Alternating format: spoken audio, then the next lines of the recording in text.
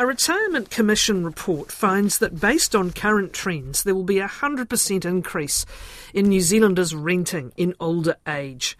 According to the report, in 25 years' time, 40% of over 65-year-olds will be paying rent. Against this backdrop, retirement village operators are increasingly getting out of providing rental accommodation in favour of the licence to occupy model. Older renters can expect to wait years to get into a rental unit in a retirement village setting. Most will end up in the private rental market, yet advocates say there's work to do around the availability, suitability and affordability of these homes. So what options are left for New Zealanders renting in older age? Esther Perriam is director at Eldernet, and Dr Kay Saville-Smith is a researcher on housing in older age and the director for the Centre for Research, Social Evaluation and Assessment. We'll speak to them in a moment. But in a moment we'll hear also from John Howell, who is 78 and lives in Huntly. He has been on the wait list for a rental unit at Kimihia Home and Hospital since 2021. We'll hear in a moment about the long wait that he has ahead of him. 9:08 it is. So let's welcome you first. We're going to hear from John and his story in a moment, but his story is by no means an unusual one. And this is the wait to try and get into a rental in a retirement village. Can you elaborate on why this is the preferred option for many older people? Morena, Kathleen. Yeah, I can. So I think probably the first thing to split out, though, is that perhaps retirement villages and rental villages are quite separate sort of offerings for people. So a retirement village in the way that we would think of the new complexes that are popping up where people are moving into, places where there's villas and apartments, those are governed by agreements and contracts where there's an exchange of capital for people to move into those houses. So that is quite different from a rental village where there is no exchange of capital. So they're operating in a rental market. So the reason, however, though, that people want to live in places where there are people like them is because we're humans and we like to live with people who are perhaps at the same age and stage as us, and retired people are no different. They want to be with people who've perhaps reached the same era of their life. They like to be able to catch up with people who are interested in the same sort of things and have the same availability of time to catch up and do things together. And are these opportunities becoming scarcer? Can you just explain a little bit more about the model, the rental option versus the much more common licence to occupy model? Absolutely. So I think that if we cast our minds back, when I remember being younger, I'm in my 40s, there was council flats or pensioner housing or Freemason housing around our neighbourhoods where there used to be, little blocks of houses, maybe 10 units together, where people were renting. And those were often run by religious and welfare organisations or not-for-profits. And those were the sort of places that we would have considered, pensioner housing or old person's housing back in the day. In the last sort of 20 years, we've seen a change of model, and there has been a new model come into the market, which is the retirement village model. And that is competing with the private market in regards for people who own their own homes. So whilst that has increased, you will have all seen that there's been lots of new villages springing up all around the place. You probably will have also noticed that the traditional pensioner housing units have gone and have been replaced usually just by normal housing. And that's because the rental units that used to be around just basically don't reach the healthy home standards anymore, and they're no longer fit for purpose. These units often had a number of steps to get into the house. They didn't have the right kind of wet bathroom that was suitable for supporting people in older age, and they weren't double glazed, they weren't well insulated. So they're no longer fit for purpose, and they've been retired effectively. So John is 78. Thanks, Seth. So John is 78. He lives in Huntly. He's been on the wait list for a rental unit at Kimihia Home and Hospital since 2021. He tells us he's still got a long wait ahead of him. When I joined the waiting list, I was number 32, and since 21, I have now progressed up to number 12. It could be another couple of years before one becomes available, because they turn over very slowly here at Kamiheri. They're well sought after because the rents are reasonable. Yeah, so people tend to stay in them until they either get put into the rest home, it's the hospital side of the rest home, or they pass. When I sold up here, I still wouldn't have enough to buy in without having a mortgage, and then you've got all the other stuff that goes, the yearly, monthly payments or whatever. Because I live out the back, I live 12.5 k's from the supermarket.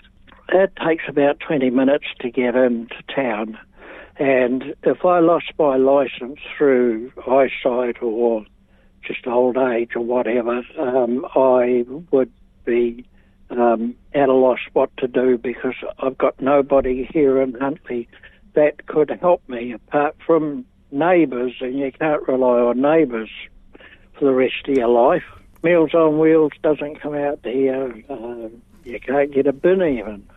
Get in there before I'm put into the actual rest home part. That's John Howe. It's good to see a sense of humour there, but probably not an unusual situation, right? No, not an unusual situation.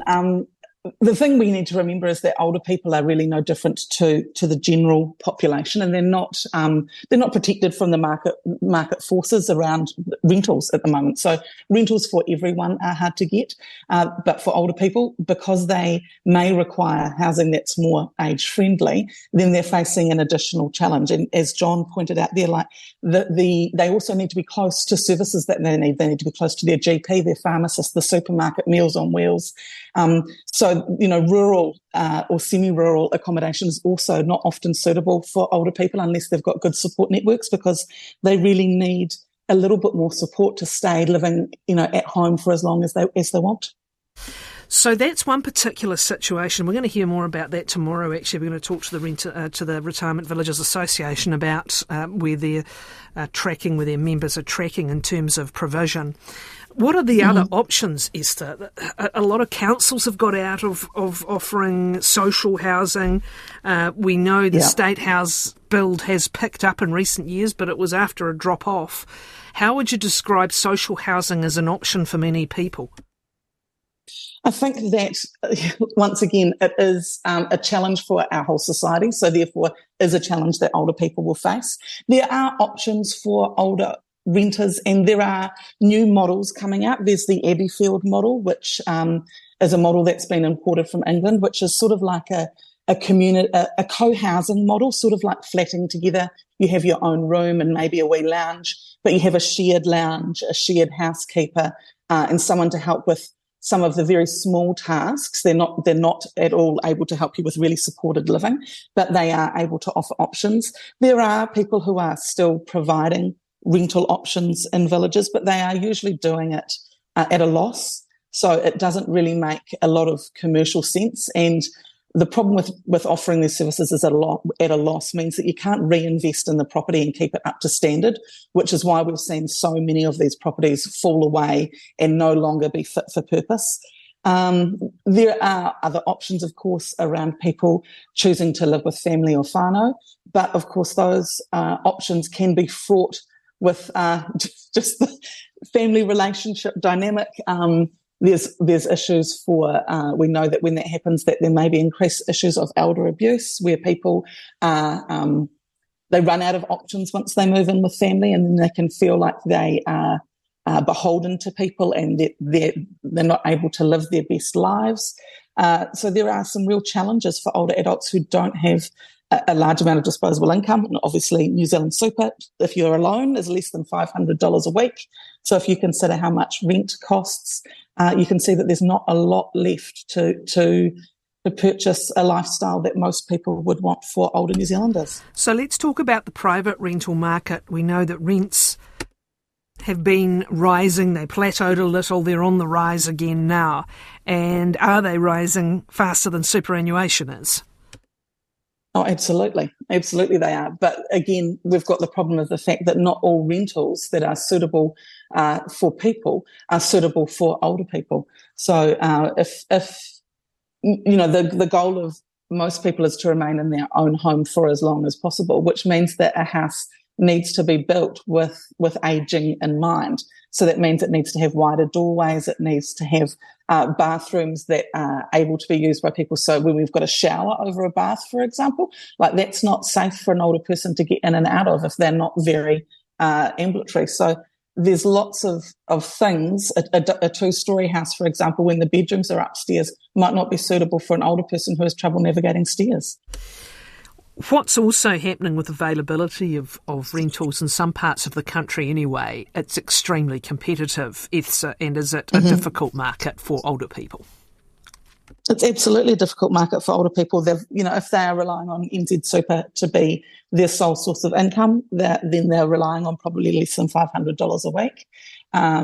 They're also competing with people who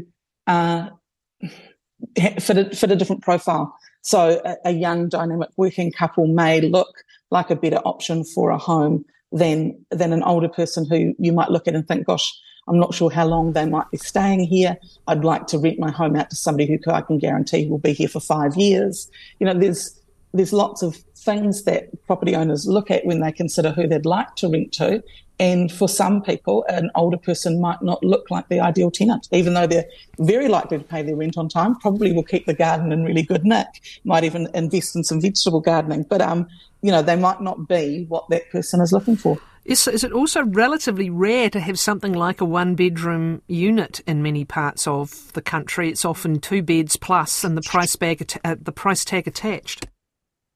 Oh, absolutely. If you look at the accommodation that is being built now, which is suitable for seniors, they're not large. They don't have double living areas.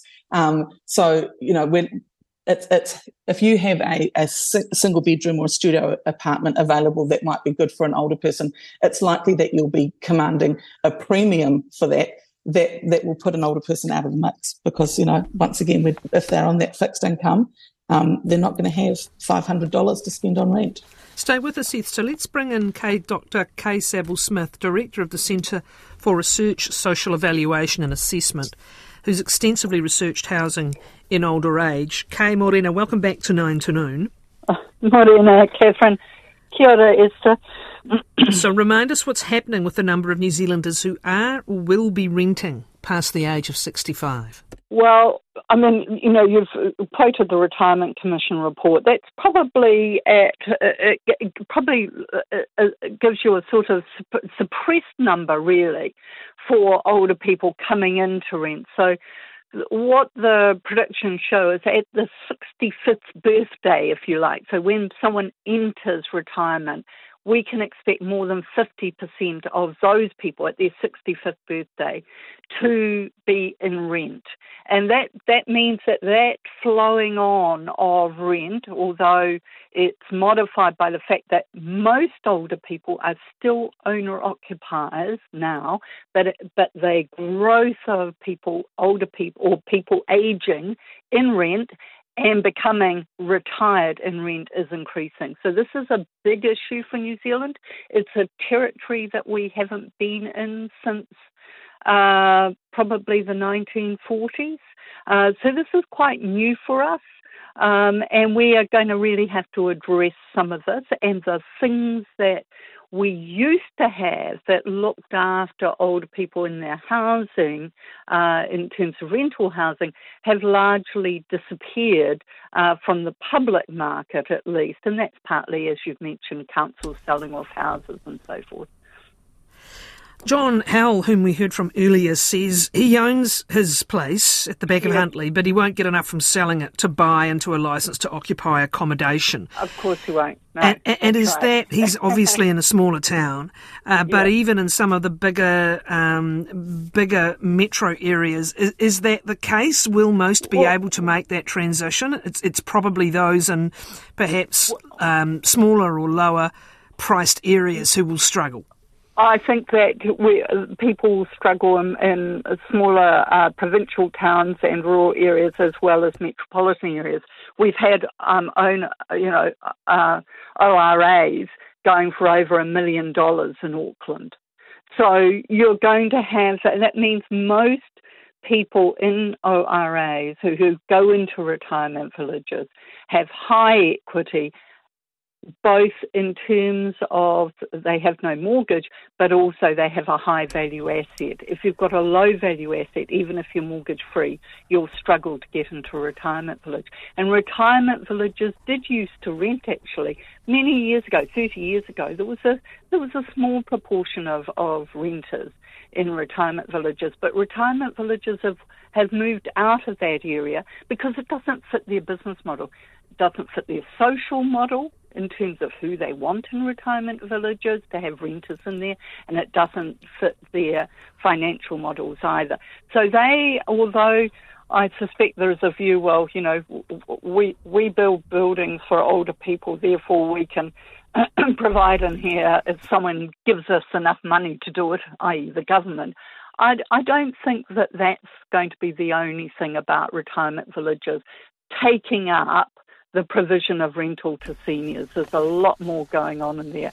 And what we do have, though, is we have a situation in which council housing, which was dedicated to pensioners largely, has now become either socialised, so it goes to a much broader population group, or has been lost altogether. And that's a real problem for us because that was the housing that catered for low and modest income pensioners in rent. Looking at those numbers and seeing how tight the rental market is already for younger people who might be in couples or might be flatting, what's your observation, Kay, about our preparedness? Well, when you stop supporting owner occupation, all sorts of things happen, and this is one of them. What has happened, of course, is that actually landlords or property investors actually used to like older people a lot because they thought they weren't going to be out there cooking up tea or having big parties or whatever. There are a couple of things that have happened in that space, though, for seniors. One is the flow in of people into the rental market who have got reasonably high incomes. I don't mean high incomes, but I mean middle incomes, so they're pretty liquid. And so, therefore, their ability to pay is typically better than a senior. So the ability to raise rents is very attractive to landlords. Understandably, that's their business. And so that means that there is a squeeze on seniors. The second thing that has happened is, and you do get some retirement village operators talking about this, but it's more about sort of private landlords, is there's a real fear that someone is going to die in their little flat. And that will lead to all sorts of problems of releasing the flat for re-renting and all sorts of stuff that goes on in there. So there's that whole anxiety around some landlords. And there is an anxiety too about older people being affected by dementia and therefore becoming difficult and hoarding and all sorts of things like that.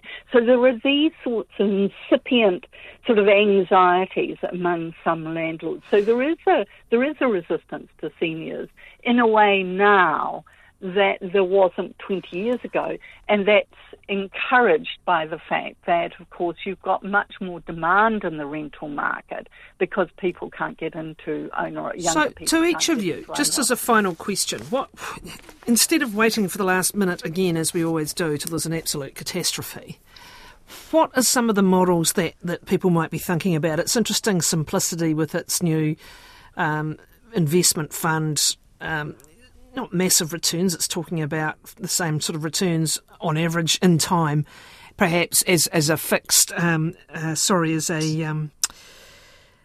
a return on investment through rental. Yes. Is a sort of a fixed term in a bank. Yeah. But what it is doing, however, is looking at pulling together a fund, a multi-billion-dollar fund, to deliberately build rental accommodations, build-to-rent accommodations, among other things. I think I'll say a couple of things, and Esther, I'm sure you'll have a very strong view on this. One is that I think there are models that we could use that we don't use, particularly around what we call intermediate tenures. Cooperative housing is extremely good and leads to mixed communities. Many seniors don't like RVs even if they can afford them because they don't like the idea of being ghettoised. So mixed communities are very attractive, and cooperatives can provide affordable housing for seniors, as we see in, for instance, the Peterborough Street Cooperative in Christchurch. That's one thing. The second thing is that we need to look really strongly at why the councils have divested of their housing and what encouraged that to happen and what encouraged them not to invest and redevelop that housing. And the third thing is, as Esther has rightly pointed out, is that we need to build accessible housing, all housing in New Zealand on day one. So we're not in the situation where we continue to have inappropriate housing. Okay, thank you. And Esther, that question to you too, please. Yeah, absolutely. I would perhaps even go a step further. I'd say that we have already waited to the last minute. We are at the beginning of the baby boomers pushing through. We are not at the middle or the end of it. We have 30 years of people ageing to come.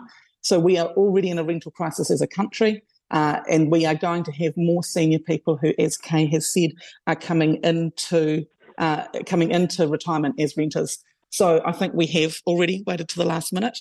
When I think about alternative housing models, I think we have got to look internationally. I think that cooperative housing, as Kay has talked about, is absolutely part of the answer. I think we need to look at current models and ask ourselves how can we change and adapt them to make them suitable for people who perhaps don't have capital to invest but may have sources of income like NZ Super. How can we make that a way that people can afford housing? NZ Super was created when there was an assumption that people would own their own houses into retirement.